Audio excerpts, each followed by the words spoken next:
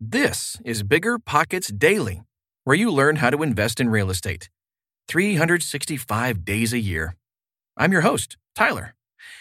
The following article comes from the blog at biggerpockets.com, but you can't read the blog when you're commuting to work or getting your Airbnb ready for your next guest.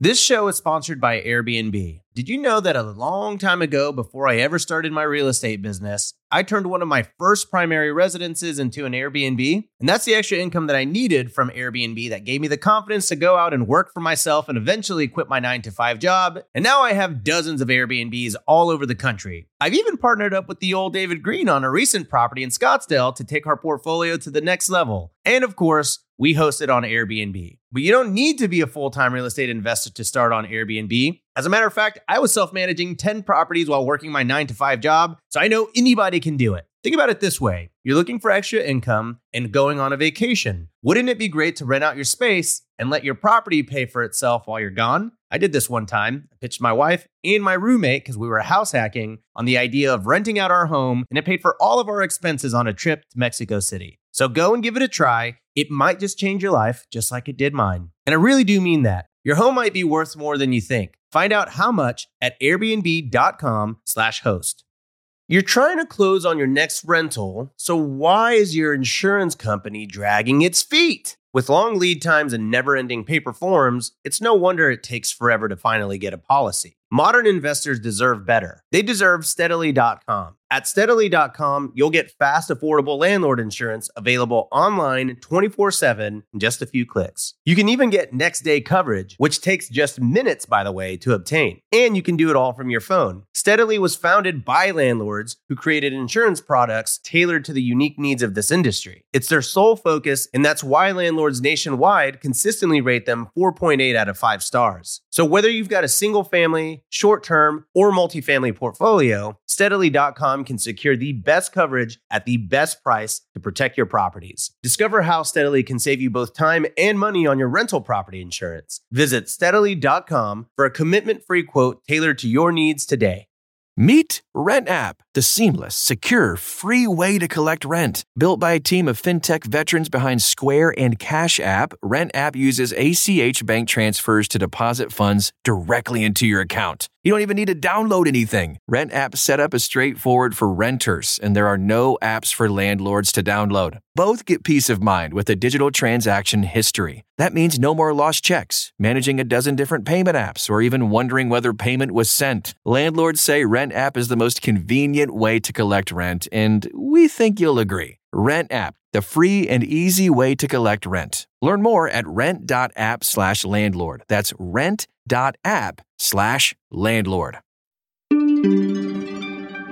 8 Steps to Take Now to Prepare to Buy a Home in 2021 by G. Brian Davis. Is 2021 the year you become a homeowner?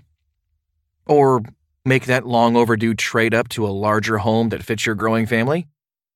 Buying a home is the largest financial transaction and the largest asset most Americans ever own. It's usually a long, tedious journey with plenty of twists, turns, and delays along the way, which means you should start now. Begin with these steps to start laying the groundwork immediately, because some of them take time to complete. Number 1, improve your credit. Your credit score matters.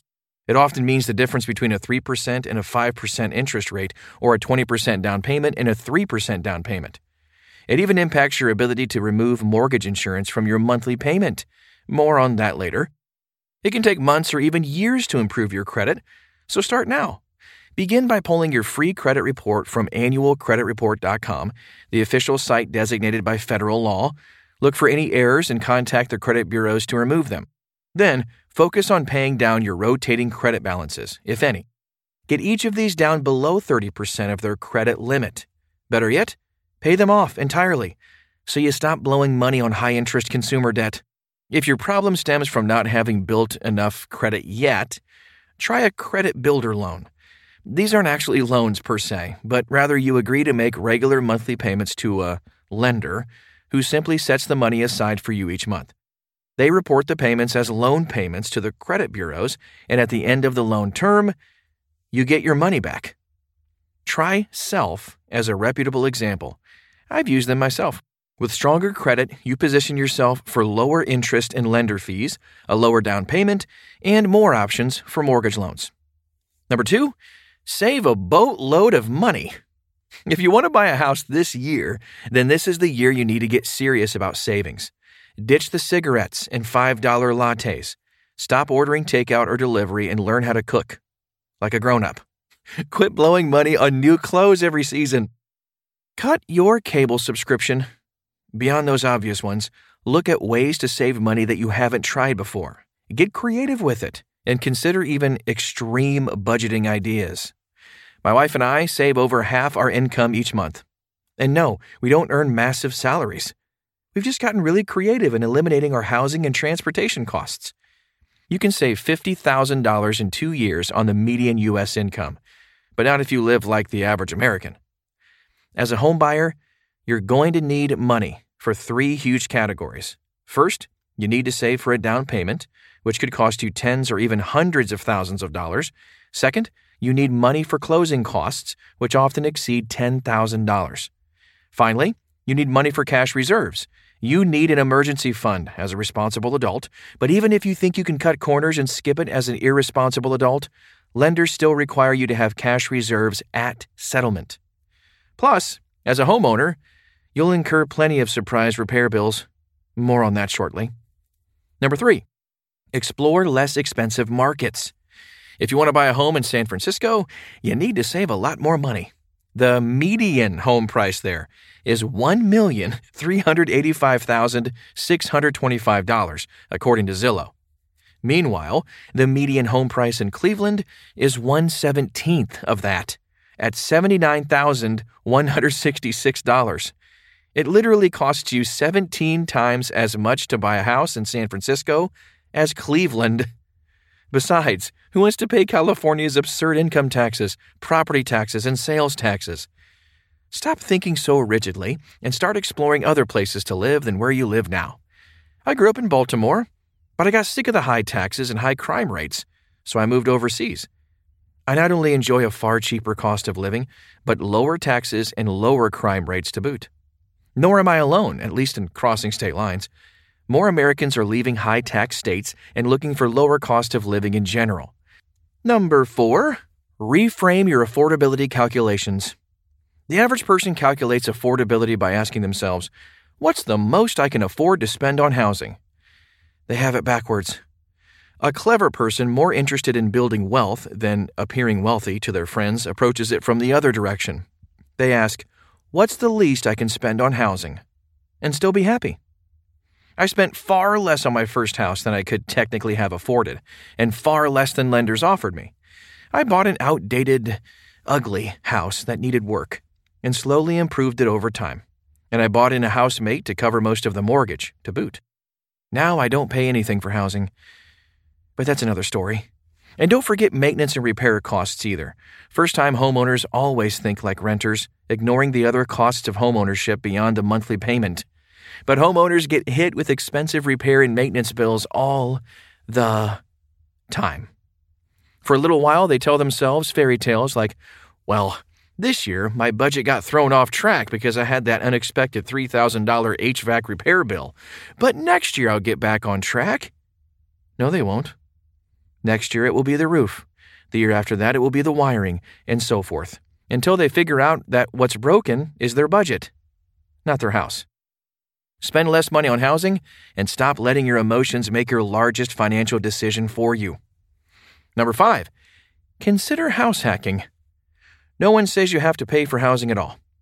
In the classic house hacking model, you buy a multifamily, move into one unit, and rent out the others. But that's not the only way to house hack.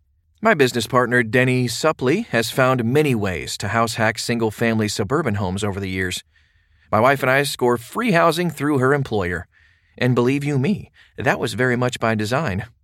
We've built our entire lives around both building wealth quickly through low expenses and adventure, and we achieve both by living overseas. Get creative and stop thinking like the average person and more like someone who knows there's always a cheaper, more creative way to achieve the same result.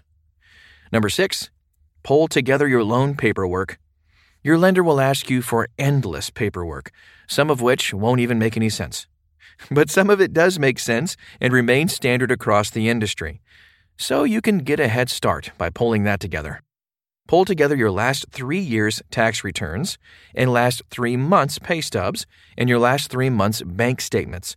Your lender may also ask for your W-2s, your brokerage account statements, your life insurance policies, or proof of any other assets that you claim in your loan application.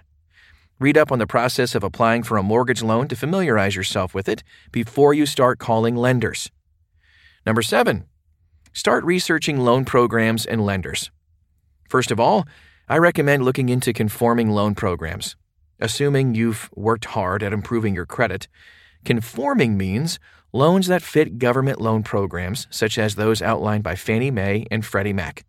In particular, check out Fannie Mae's Home Ready program and Freddie Mac's Home Possible program. Both offer 3% down payments for borrowers with strong credit. There is an alternative low down payment program for borrowers with bad credit. While FHA loans do allow lower credit requirements, they also come with an enormous downside. You can't remove mortgage insurance.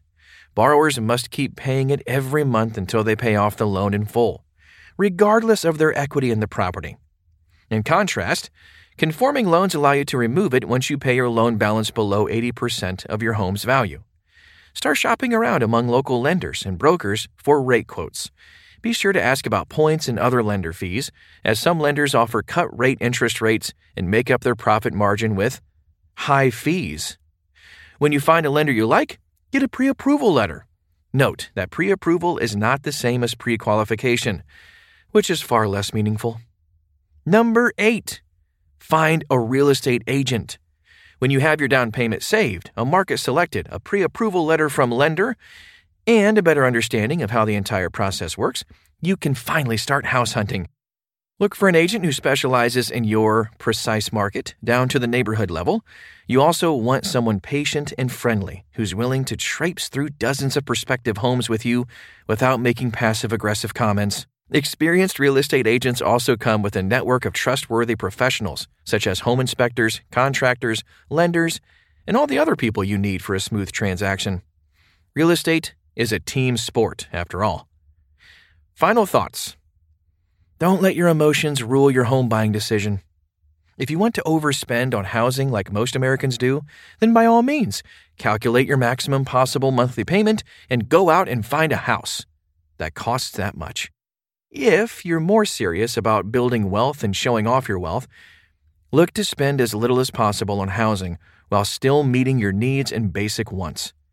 Or better yet, find a way to score free housing such as house hacking. Regardless, start laying the groundwork today for higher credit and savings, which paves the way for lower interest, fees, and down payments. That's today's show. We'll see you tomorrow. But in the meantime, check out the Bigger Pockets bookstore at biggerpockets.com/store.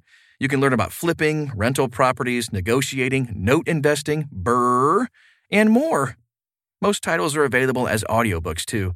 Thanks for listening, and we'll see you in 24 hours.